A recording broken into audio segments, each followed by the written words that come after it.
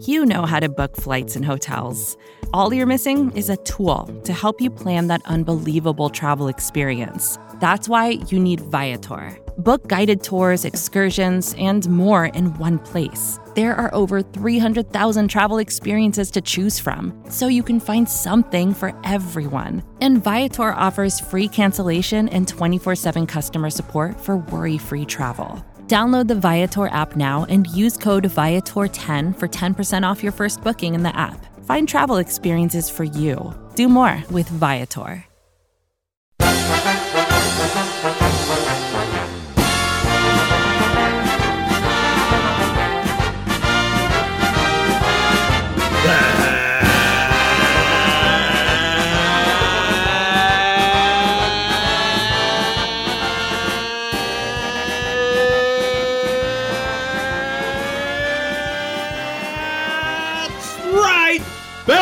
Bears fans, it's time for another edition of the Chicago Bears podcast, Bears Banter, powered by Windy City Gridiron and SB Nation. Bill Zimmerman with you, and yes, that was 15 seconds on the opening note. We held it for 15 seconds because the Chicago Bears shocked the football world with a victory over the New England Patriots and Bill Belichick on Monday Night Football, stopping Belichick's march on George Halas's win total. We know he'll pass it, but he will not pass it by defeating the Chicago Bears. As a guy who loves Bears history, that did bring a little bit of a smile to my face. Excited for our guest today, Courtney Cronin from ESPN, the Bears beat reporter, I guess I should say. She will be along here in a few minutes. Excited to talk to her. First opportunity to talk to her on this podcast. And it is a great week to do a podcast because you've got to feel good about the Chicago Bears. And I know I was a little doomy and gloomy last week. The roller coaster of this season continues. But let me tell you why I'm so excited. Of course, I'm excited they won the game, but let me really tell you why I am excited about this victory. And that is Luke Getsy. Yes, that's right. Luke Getsy, who I think without question had his best performance as offensive coordinator / play caller for the Chicago Bears. He utilized Justin Fields brilliantly, and it's amazing to say something like this because Bill Belichick is arguably, look, you can make the argument that Bill Belichick is the best defensive coach in NFL history. Obviously, Buddy Ryan, Wade Phillips, Vic Fangio in recent years. You know, you can roll the clock back to some of the great defensive stalwarts of the past. But, I mean, at least in the last 30, 40 years, Bill Belichick's the best defensive coach. I mean, I just, coach overall, of course, yeah, but defensively, what he's been able to do in New England and before that as the Giants defensive coordinator and all, it is a remarkable resume. And the fact that really Luke Getsy ran circles around Bill Belichick. Bill Belichick did not have an answer for Justin Fields. And that's why this podcast, other podcasts, other Twitter reporters, national, local, have been screaming about the utilization of Justin Fields and how Luke Getsy had been using him. And I think it really came to a fervor pitch last week after that Washington game where people are sitting there going, what are they doing with Justin Fields? How do you have the ball inside the 10 and not utilize Justin Fields? How are you not taking advantage of his skill sets? It's been frustrating because it has not happened very frequently unless Justin Fields just starts playing backyard football and does it on his own. But we saw an effort by Getsy to get designed runs in there, to move Fields around, to roll him out, and with the threat of Justin Fields' legs, and you heard, this isn't coming from me, this is coming from the experts in the league. Phil Simms said it, I think Troy Aikman said it, that other than Lamar Jackson, he may be the most dynamic runner in the NFL at the quarterback position. And he is a Chicago Bear, and you need to take advantage of that. And I get it. You don't want your quarterback getting hit 250 times a year because he's running the ball 10, 12 times a game, plus getting hit on dropbacks and whatnot. But when you have a quarterback with that skill set, you can't change who Justin Fields is. And that doesn't mean that Justin Fields needs to run the ball 20 times a game and they got to go back to 80s and 90s Nebraska and the triple option. That's not what I'm saying here, but you absolutely need to move Justin Fields around. You need to roll him out. You need to get to the point where the defense needs to put a spy on him and keep a defender shadowing him throughout the play, because that's one less defender that Fields has to worry about passing the football. And that's the kind of stuff that I was talking about last week, about what it can do to open up the entire offense if a defense is panicking about what Justin Fields can do. If a defense on 3rd and 3 doesn't know if Khalil Herbert or David Montgomery are going to get the ball, doesn't know if Fields is going to do a quick pass, doesn't know if Fields is going to keep the ball himself, or just move Justin out and know that if no one's open, he could just scurry up forward and get the 3 or 4 yards he needs himself. That opens up the offense so much. And I've been screaming that we need to do a better job, that the Chicago Bears, that Luke Getsy needs to do a better job with this, with how he's utilizing Justin Fields. And I think he really grabbed it. I don't know if the Washington game, the national attention, helped prod that along. I don't know what it was. I don't know if it was the McCaskey speech to the coaches about Bill Belichick better not pass George Halas against the Chicago Bears. I don't know what happened, but Luke Getsy did a 180, at least about a 90-degree turn, a 120-degree turn on how he was calling offensive games. And that's what I was excited about, because that Justin Fields is the guy that Bears fans keep going, God, if they can utilize him better, if he can grow a little bit. This is such a dynamic quarterback.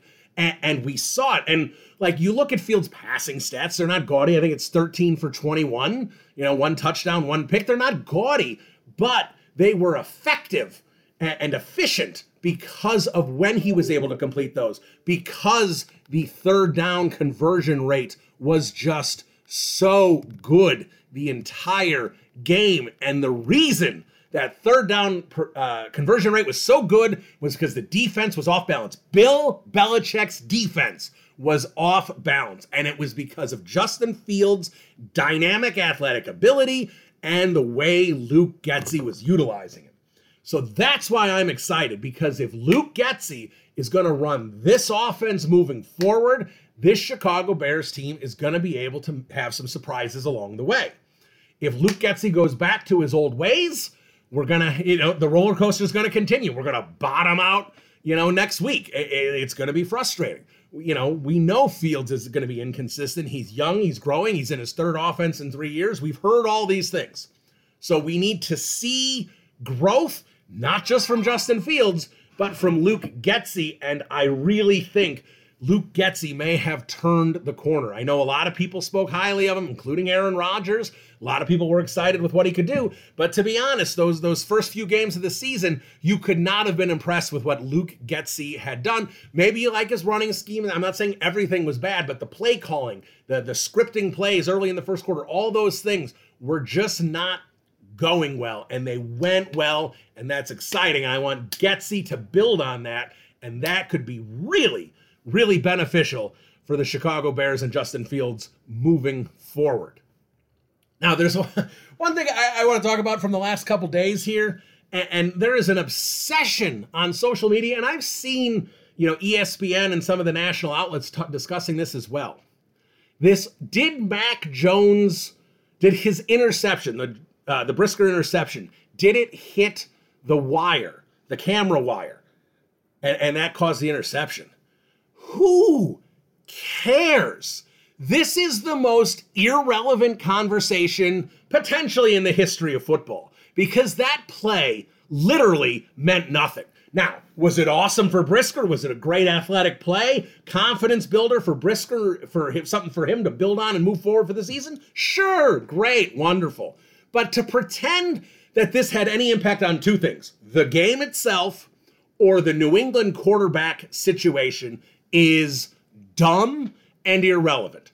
First of all, that interception was early in the game, and the Bears responded by going 3 and out. It's not like they turned around and ran it, got a touchdown, or Brisker ran it in for a touchdown, 3 and out, and they punted the ball back to New England. And you know what New England did? Scored a touchdown.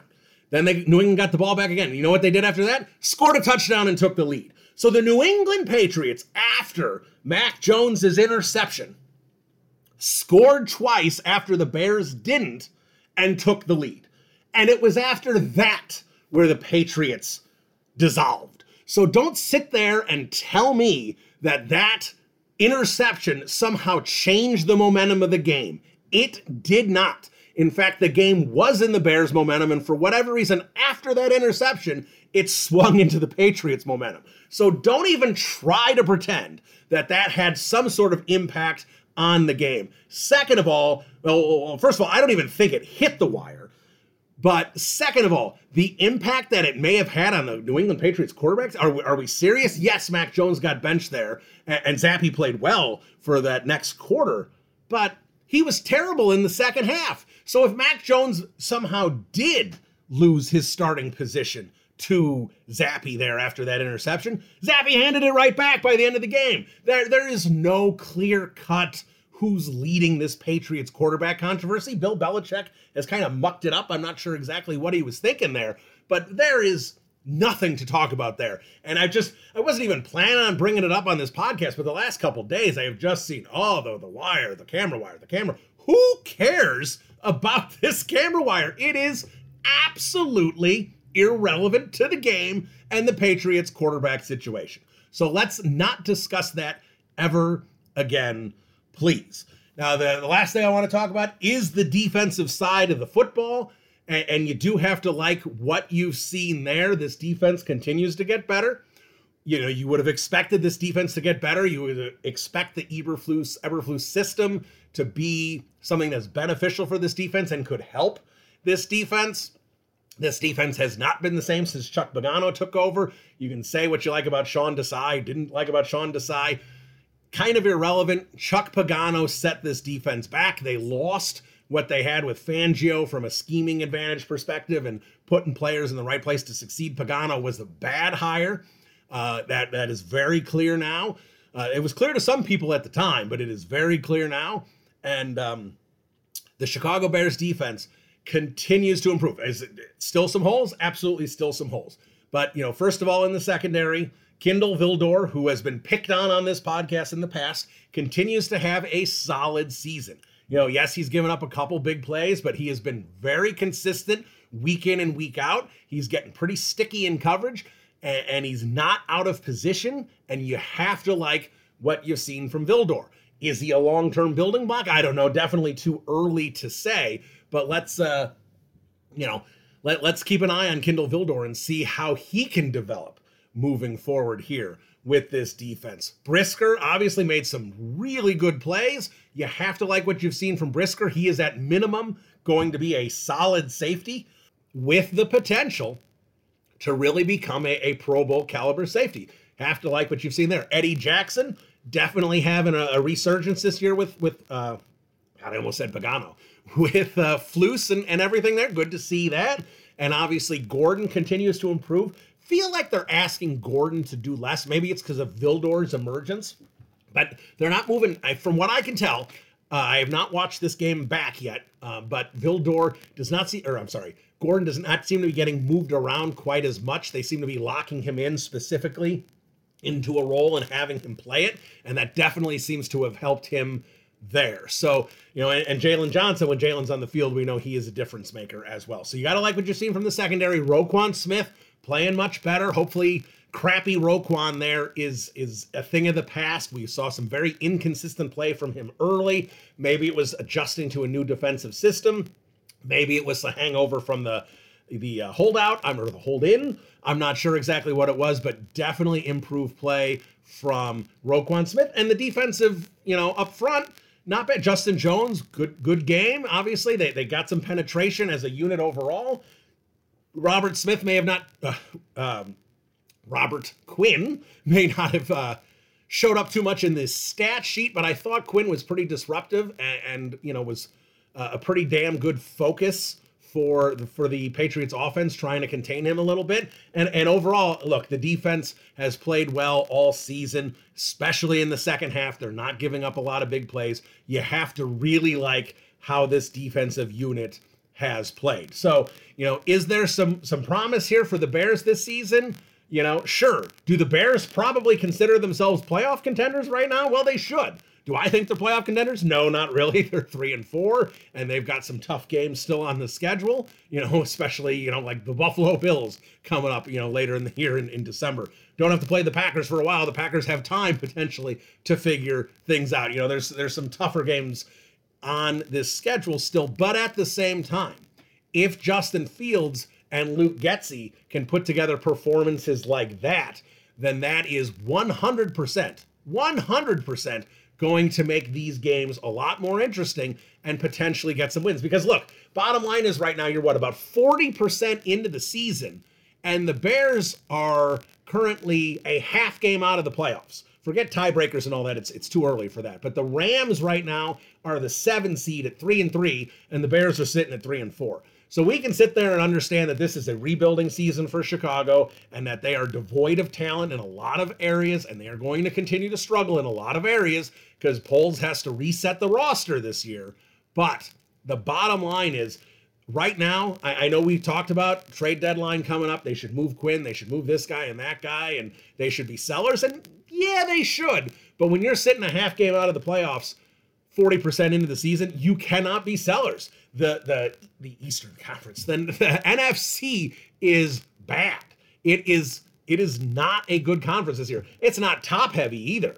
I mean, look, you got Philadelphia. They seem like they're legit. Dallas looks legit. The Giants, I know none of us are really quite buying the Giants yet, but the Giants are winning games. The Vikings are there. Someone's got to win the NFC South. It's probably going to be Tampa Bay, but they could just win 8 games this year and win that division. And in the West, definitely not what people expected. I thought the Seahawks were going to be one of the worst 3 or 4 teams in the league. Seahawks are playing good football. San Francisco's up and down. Arizona's not very good. And the Rams. So what a division that we thought was going to be impossible looks very beatable from top to bottom. And there's just not 7 good football teams in this league right now, in this conference. So the Chicago Bears should consider themselves playoff contenders. I don't consider them playoff contenders, but they absolutely should. So what a fun game it was against New England.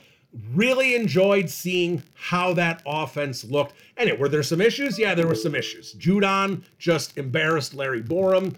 Again, proving that Larry Borum is a good backup. He should be a swing tackle, not a starter. I know he's been playing better the last couple weeks, but that is still a position I would address in the off season. So that's about all I got to say. I've been babbling long enough. Let's get to our guest. It is Courtney Cronin. She joins us next. This is Bears Banter. Bill Zimmerman. We'll be right back. Vacations can be tricky. You already know how to book flights and hotels, but now the only thing you're missing is, the actual travel experience. Because is it really a vacation if you're just sitting around like you would at home? You need a tool to get the most out of your time away. That's where Viator steps in. You can book guided tours, activities, excursions, and more in one place to make your trip truly unforgettable. Viator has over 300,000 travel experiences to choose from. Everything from simple tours to extreme adventures and all the niche, interesting stuff in between. So you can plan something that everyone you're traveling with will enjoy. Real traveler reviews give the inside scoop from people who already been on the experiences you're considering, so you can plan with confidence. Free cancellation helps you plan for the unexpected. And 24/7 customer support means you can travel worry-free. Download the Viator app now and use code Viator10 for 10% off your first booking in the app. Find travel experiences for you. Do more with Viator. All right. I am very excited for this next guest. It's her first appearance on the podcast. And those who listen to this podcast regularly know that we do a lot of Chicago media, whether it be Sylvie, whether it be Waddle, or people on the beat like Biggs and Johns and Fishbane. So very excited for this person. We haven't had her on yet. It's her first year on the beat for ESPN Chicago. She is Courtney Cronin, and she joins us now. Courtney, Bill Zimmerman, how are you? I'm good. Thanks for having me. Thank you for making time. And let me just say, I think, a lot of these podcasts have kind of been doom and gloom the last few weeks with how this team has played and some of the issues, which we'll get into, obviously, but really wanted to talk to you about this performance against the Patriots. This was fun. This was exciting.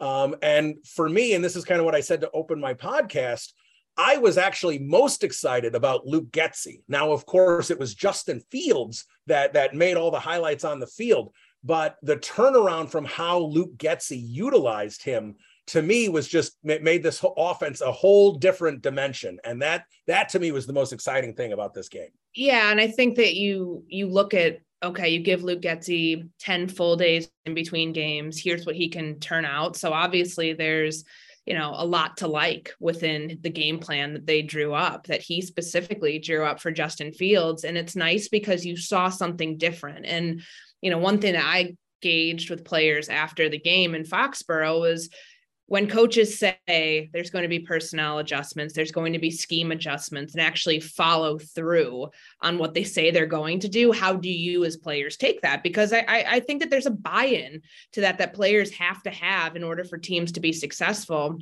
and for players to trust the coaching staff that they have their best interest at heart and that they are going to put them in position to win games and be successful and help them get over the hump.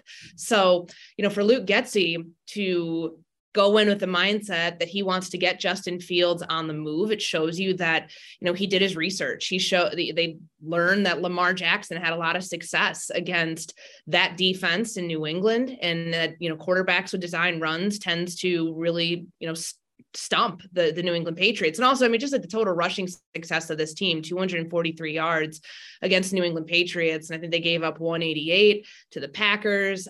Before that, obviously the Ravens had success against them too, and have in previous years as well. So, for Getsy to really dial into what he knew his quarterback strengths were, but also the strengths of this offense and helping put this group in position to succeed on the road. And, truly, there was nothing in question that game whatsoever. It was a complete, beat down by the Chicago Bears on all three sides of the ball, particularly with the way that defense shut out that group in the second half, but the way that the offense didn't let its foot off the throttle, so to speak, when they scored on 5 drives in the second half, with 5 straight drives in the second half. That's pretty impressive. And I think a lot of that has to go back, and a lot of credit has to be given to Luke Getsy and what he decided was the best path for success for this team in week 7.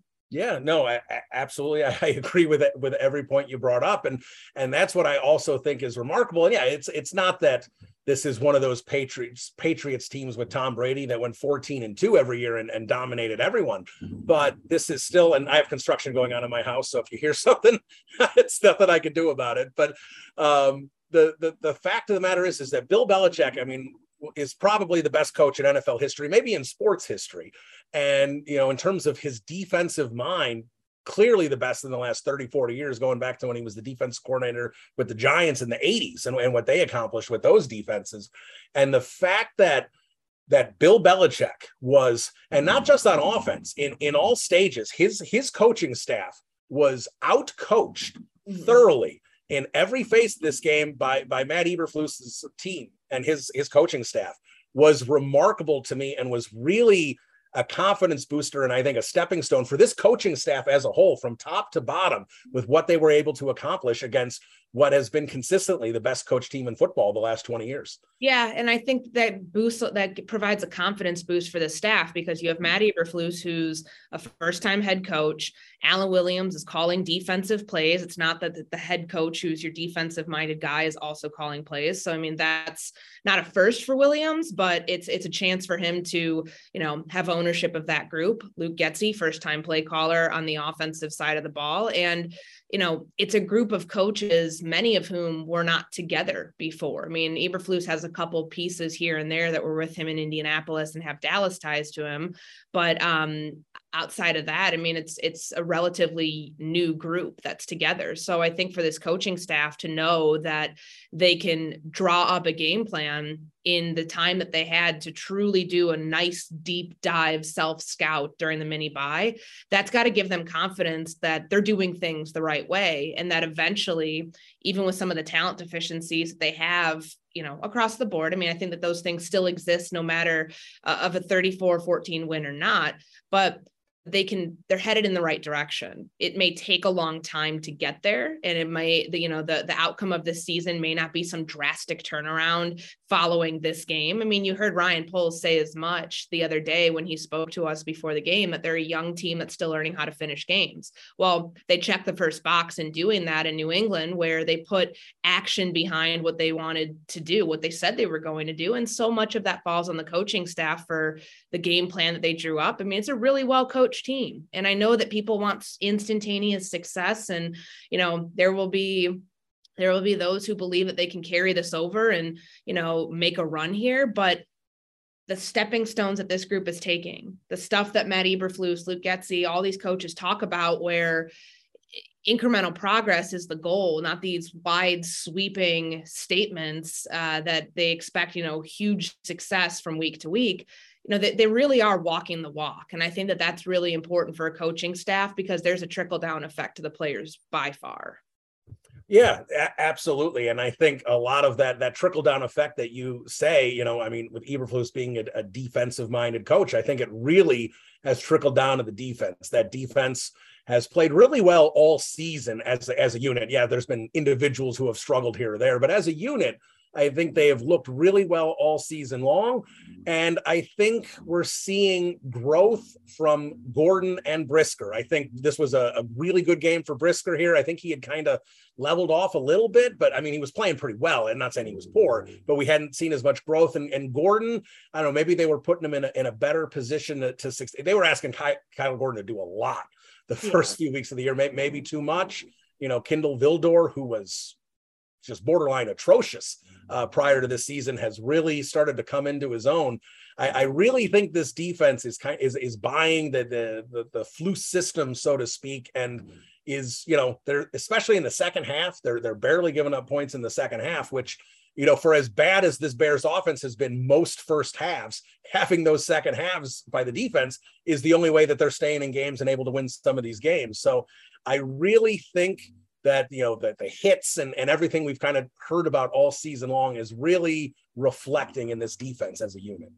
Yeah, you're right. And I mean, the second half of games, they've been a completely different team, it feels like, especially on the defensive side of the ball. And we've asked players, like, how do you carry that over to the first half? How do you start faster? And it feels like they're on the cusp of being able to figure that out. Now, keeping teams out of the end zone, no matter when you can do it, is a big thing. And the fact that they had to prepare for two different quarterbacks, and they saw two different quarterbacks in New England, I think shows you just like what the buy-in is of this group, and being able to stop, you know, two very different game plans. Obviously with Mac Jones, you know, they were in a more straight, you know, a straight drop back game by and large. I mean, they used so much play action with Bailey Zappi, and so often they were getting kind of sucked up underneath. We saw that happen against the New York Giants, certainly with the Minnesota Vikings. And I think they're starting to get better at that. And you brought up the two rookies, you know, with Jaquan Brisker getting his interception, and then Kyler Gordon capping that off. I know it was a late one, and he wanted to score on it too. We talked to him after the game. He's kind of kicking himself about that. But, you know, Gordon has kind of gone, I guess I wouldn't say he's been forgotten. He's just kind of gone by the wayside here the last couple of weeks. And certainly, you know, early on, he struggled. I mean, he bid on play action a bunch against the Packers. There was a play that I remember it happened to, a big, like 50+ yard gain against the Houston Texans. And they're asking him to do a lot because he's playing the nickel. He's capable of doing that. I think that that's kind of like to his credit. He, you know, is their highest draft pick for a reason.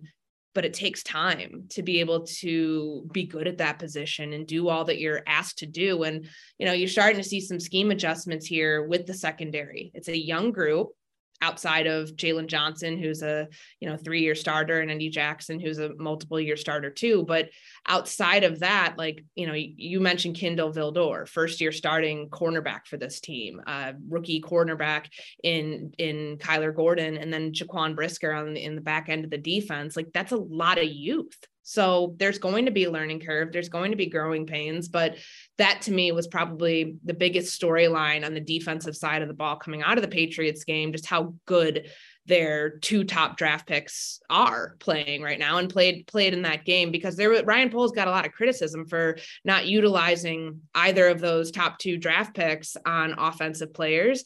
And I think he deserves some patience here because of what you're seeing those draft picks pan out as. And just, I mean, it was a secondary that needed a lot of work and a lot of attention. And it wasn't going to be pretty to start out with, but they had to address it. Like, again, like you go back to what happened in the draft and happened in free agency. They had so many holes in the roster. You could have listed all the positions up on like a chalkboard or a dartboard and thrown a dart at them, and any of them would have made sense for this team to address. So I think it is a good sign that the two that they did go with, had a game the way that they did in New England. And again, we'll have to work through the rookie curve here this season, but you're already seeing, I feel like the secondary is in good hands for years to come. I think it's safe to say that. Yeah, the secondary does look good. And I'll admit that I was definitely one of the ones that has been critical of how Poles dealt with those two picks. I still think that getting Justin Fields some more help would have been beneficial, but certainly can't argue with the results of how Brisker and Gordon looked, especially against the Patriots. And you brought up the quarterbacks. I just one side note here, because the last couple of days I have seen just the sports world, Twitter, and even some of the national outlets obsessed with this Mac Jones interception and if it hit the camera cord or not. And my whole point of this is why do we care? I mean, it was a bad throw by a second-year quarterback. It happens. It may have hit the cord. I don't think it did. Great play by Brisker, but the Bears went 3 and out after that. The Patriots scored on their next 2 possessions and took the lead. And if Mac Jones did, they were saying, oh, well, he could have lost his job on that throw. Well, Bailey Zappi tried to hand it right back to him in the second half. So I sit here, and this, to me, that play may as well just been a punt. Like, to me, it had so little impact on this game and for the Patriots quarterback controversy that I really don't understand why we're spending so much time on it looking at this thing. It just didn't seem like an impactful play to me. Yeah. And I think you mentioned it right there, the quarterback controversy, because it does feel like there is one in New England right now. People are going to nitpick trying to figure out, well, why is that? Where was the moment that Mac Jones truly lost his job? If he did, and if we end up seeing Bailey Zappi starting against the New York Jets this week, like when was that moment? And I think that there is something to be said about how they utilize both quarterbacks. I mentioned the play action usage. It just feels like I wouldn't say that Mac Jones has been put in a position to not succeed. He had the ankle injury. He was coming back off of it. They're two different quarterbacks, but they're playing relatively similar. I mean, Bailey Zappi did not have a great game by any stretch. He was not great in the second half. And I know that everybody caught Zappi fever or whatever it was, the 3 games that he was playing in place of Mac Jones. And that's a fun storyline to follow until it's not, until you do have a legitimate quarterback controversy on your hands. And if you do have Bill Belichick utilizing 2 guys, like that shows you that's a sign of weakness within this team. So I didn't read too much into the comments. I mean, I get it. Like people are I guess it's kind of an interesting thing because that would be such a poor mechanic, like within your throwing mechanics, if it did hit the Skycam cord, that's probably just like, one of those things where people are like, did that really happen? Because it is so abnormal and bizarre to see something like that happen. Yeah, no, it is. And I mean, it's gotten to the point where ESPN has put out a statement. So it just seems like it's something that that no one wants to let go. But I'm going to wrap up with here in the next few minutes, but I did want to ask you, obviously Fields' growth and Getsy growing with him, as we look forward to the rest of the season, these next 10 games is going to be the main focal point of this team. But, for the rest of the team, like as you're covering this team, what are you going to be looking for in terms of growth and improvement outside of Justin Fields? I mean, look, I know we all know this is a rebuilding team, but they are 3-4, a half game out of the playoffs. Is it a playoff? Is it wins, or is it just kind of the play and improved play? What as a reporter covering this team, what do you want to see besides Justin Fields' growth? What do you want to see from the rest of the team? Well, they're still the beginning stages. And I mean, they've gone a long time now. It's been since January that Ryan Poles and Matt Eberflus were hired, and they had a whole off season together. Like they're still in the early stages of this rebuild. So what does that mean for the roster going forward? Like I don't think playoffs should be the expectation at all, even though there is like a lot of parity within the NFL this year, more than we've seen in a long time. It's still a very young team. If they somehow got into the postseason, that's you can chalk this, no matter if they lost in the first round or not, like this is just a complete hypothetical. That's way above expectation for where this group was. Justin Fields and his development and figuring out, because you're not going to have the full answer on him after the season. You just won't.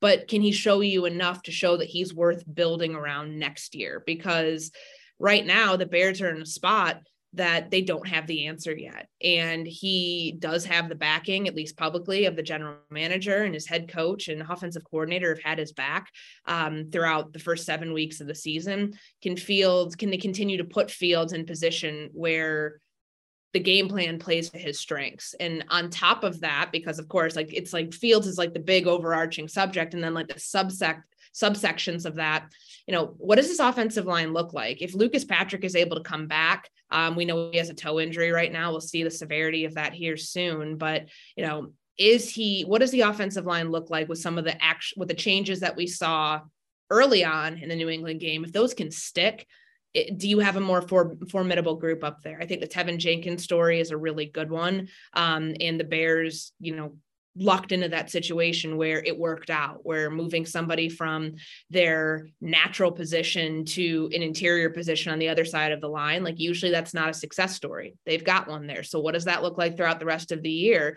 And is that your long-term answer at that position?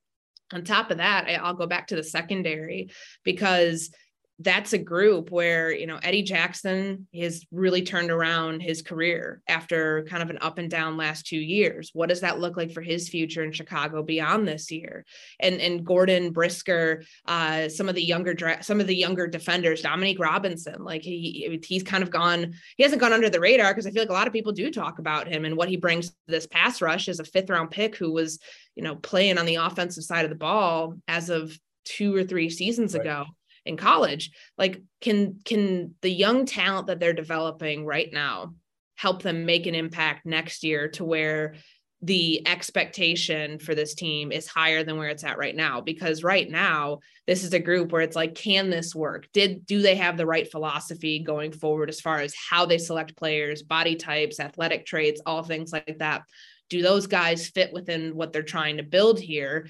And can they be part of the plan going forward? Because this roster is made up of young players and some veterans who are here on prove-it deals just to help them get through this year. And hopefully for their sake, set those players up for their next contract, for making a run at some point in their career, whether it's with the Bears or somewhere else.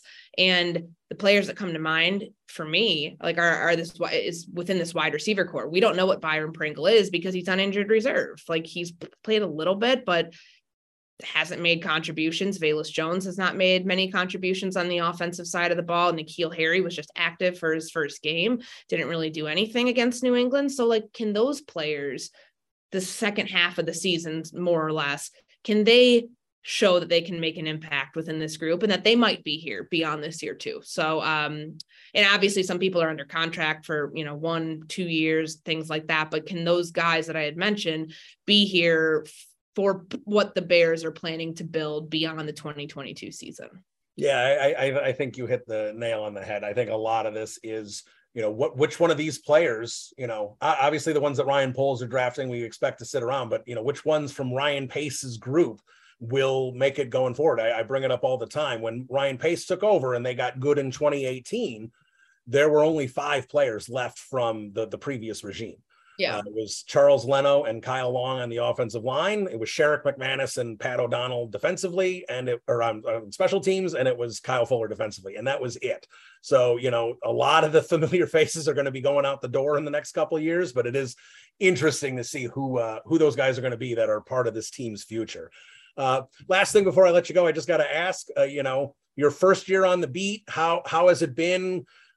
Being on the beat, working, I believe you're from Chicago originally. So kind of how's it been? I know you were with the Vikings, covering the Vikings previously, you kind of bounced around, did some college football and stuff before that. So back home, so to speak, and covering the Bears, how's it been the first year? It's been great. To be still in the NFC North, because my familiarity with this division it goes back now 6 seasons, because I covered the Vikings, like you mentioned, for 5 years for ESPN before I took over for Jeff Dickerson down in Chicago, who was a mentor of mine.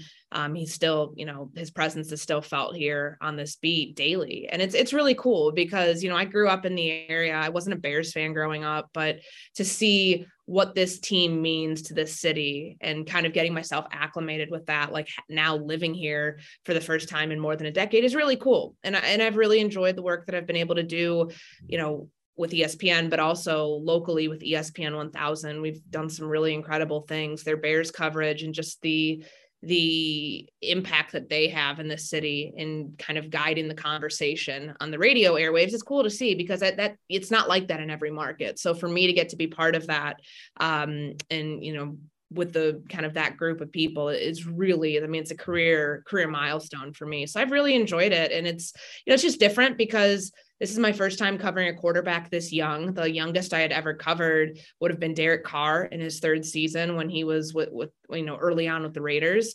So it's different for me seeing what a franchise quarterback, and what those look like versus somebody who's still trying to figure it out and making some strides along the way, but also, going through the learning curve process.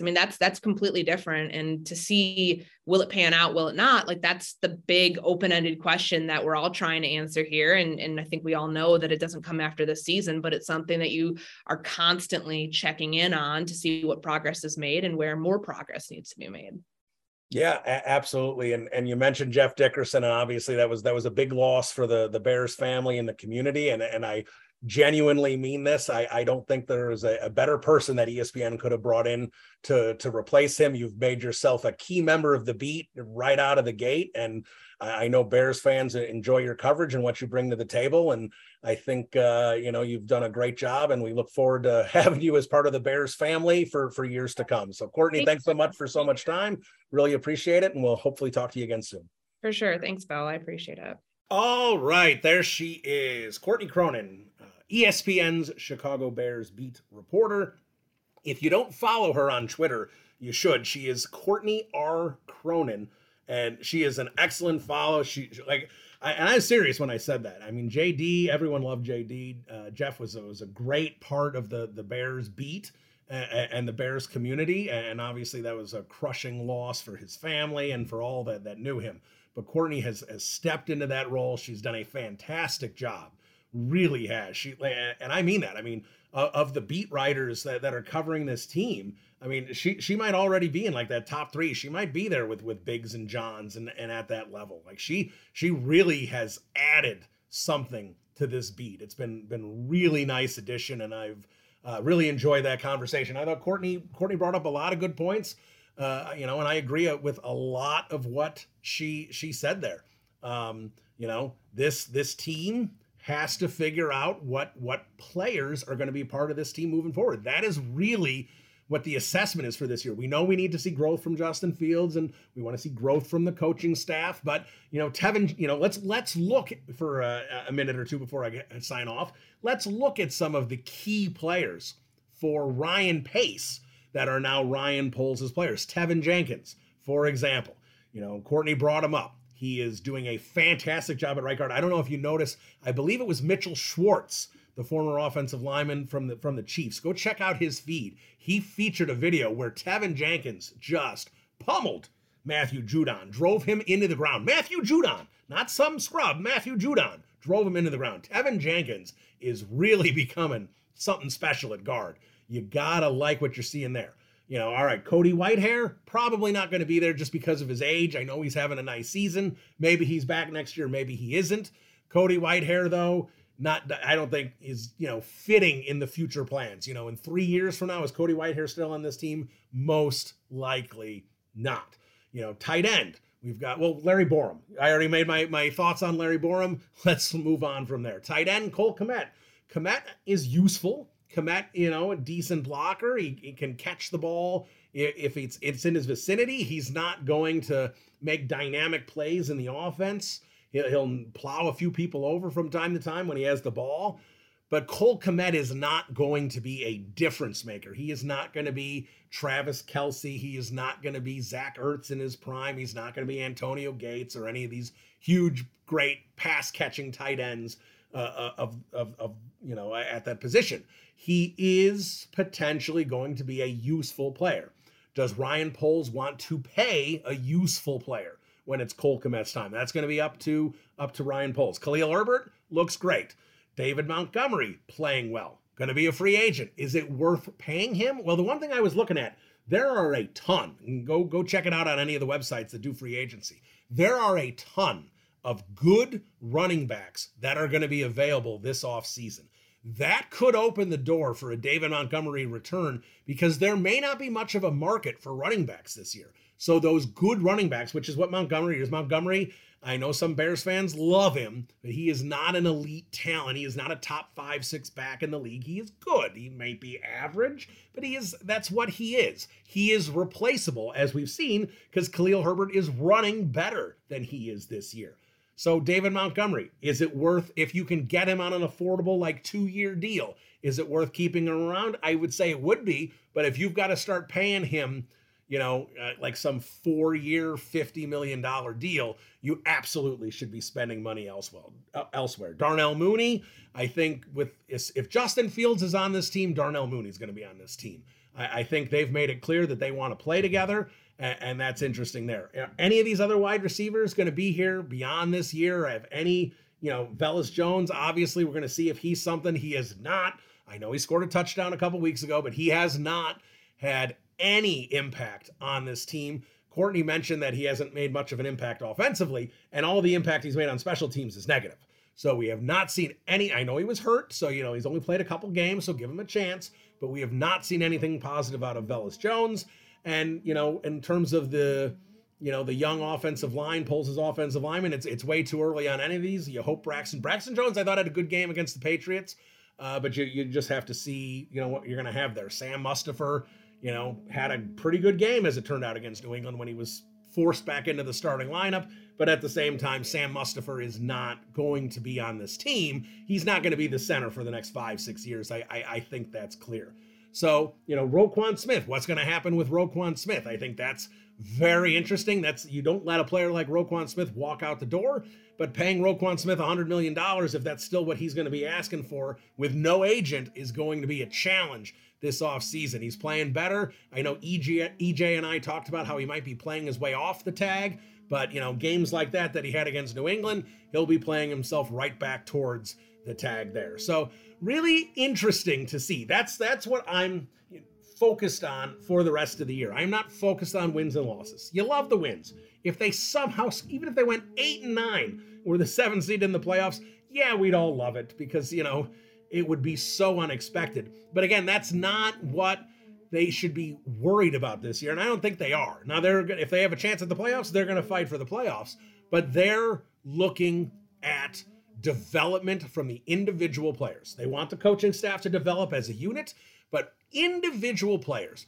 who are the guys they can circle that not necessarily in 2023, but in 2024 and 2025, who are the guys that they can circle and say, this guy is going to be one of the 22 out there starting for this team. So that's really what I think needs to be the focal point. Obviously, Justin Fields is the main focal point. And if Luke Getsy continues to use him like that, and not just, as Courtney said, well, the Patriots struggle against those type of plays.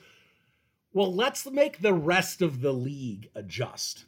Let's not just assume it's the Patriots that struggle. Let's see how the rest of the league does with this offense. So I hope Luke Getsy continues to do this moving forward. He's got a formidable opponent next week with the Dallas Cowboys. That is a good defense. That is a defensive line that this offensive line will most likely struggle with. I said it the week before against Washington that the Bears offensive line would struggle against that D-line. They did, and Justin Fields barely made it out of the game. So hopefully the scheme's a little better. Fields avoids some big hits. And, let's see if they can stay in the game. Before you hope that they beat the Dallas Cowboys, can they stay in the game against Dallas? And can it be a one-possession game in the fourth quarter where they have a chance? It's going to be a tough game. I do think they're going to come up short, and that's okay. Like I said, I am not worried about the playoffs this year, but what I want to see is another compelling game from Justin Fields. If he takes a step back because he doesn't play quite as well, that's fine, but I want to see compelling. I want to see him making some good pass plays as he did before in the quick game. I want to see him make some great throws down the field. And of course, I want to see Luke Getsy utilize him properly. So let's call this one 27-17, a Cowboys victory. We'll talk about it next week. All right, just want to pull back the curtain here a little bit. So when we recorded with Courtney and recorded this podcast, the Robert Quinn trade had not happened yet. But since we've got a little window here between recording time and publication date, just want to add a little, addition here to the postscript here on this podcast. Robert Quinn on the move, traded to the Philadelphia Eagles for a 4th-round pick. Bears are eating some of the salary, and I have to say, I am very pleased with this trade. If you listen to this podcast regularly, that I've been critical of Ryan Poles' first off season, and I think some of the missteps he's had. But I think he played this Robert Quinn situation pretty darn well. I was frustrated that Quinn didn't get moved in the offseason. I thought potentially with a full season, Quinn might be able to net you a 3rd-round pick, being they got him, they traded him as a rental for a 4th-round pick. That's probably accurate, but I'm going to guess, especially based on how the Mac trade went, that Ryan Poles in the offseason was not willing to eat salary yet. So when a team calls up and says, hey, are you willing to move Robert Quinn? And Poles says, what are you offering? I'm guessing teams wanted them to eat salary, and the Bears said, all right, well, we're going to stand pat until we have a better idea of what Quinn's market is. So, you get to the trade deadline, you get to the fact that Robert Quinn not playing particularly well this year. So when Howie Roseman calls and says, hey, you got to eat some salary, but we'll give you a 4th for Quinn, that's a move you got to make. I did not think Quinn would be able to net them a 4th-round pick. I thought probably best case was a 6th that could conditionally move to a 5th if Quinn hits certain marks. But a straight 4, sign me up. And obviously the Eagles are a good team. That's going to be a late 4, but I don't care. I like 4th-round picks. They are really valuable, in terms of chips you can use to move up in, say, the 2nd round, or potentially find really good players still in the 4th round. We don't have to go through, Ryan Pace, for all his faults as GM, obviously found a lot of gems in the 4th round, Eddie Jackson included. So I am pleased. I like what Ryan Poles did here. I think at this point you want Robinson and you want Gibson out there as much as possible. This is obviously a youth movement, and this gives Eberflus and Poles a good 10 games to really give them a good 40-50%, to give them a good, 70-80% of the snaps and really see what these two can do on the outside, and they have a better idea of what they're going to need to do at edge next year. Maybe nothing. Maybe Gibson and Robinson is your pair, but they need to have a better idea of what's going on at the edge position, and moving Quinn is going to open up that assessment. So well done, Ryan Poles. And, like I said, just wanted to get a few comments in about that Robert Quinn trade before we sign off for this podcast. Bear down, everybody. Adios.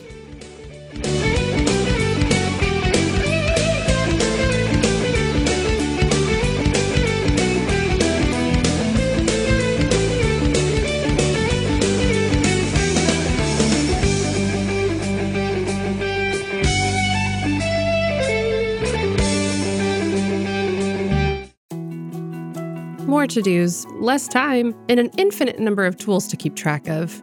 Sometimes doing business has never felt harder, but you don't need a miracle to hit your goals. You can just use HubSpot, because their all-in-one customer platform can make growing your business infinitely easier. Imagine this: high-quality leads, fast closing deals, wildly happy customers, and more benchmark-breaking quarters. It's not a miracle, it's HubSpot. Visit HubSpot.com to get started today. Claude 3 from Anthropic is your one-stop shop for enterprise AI.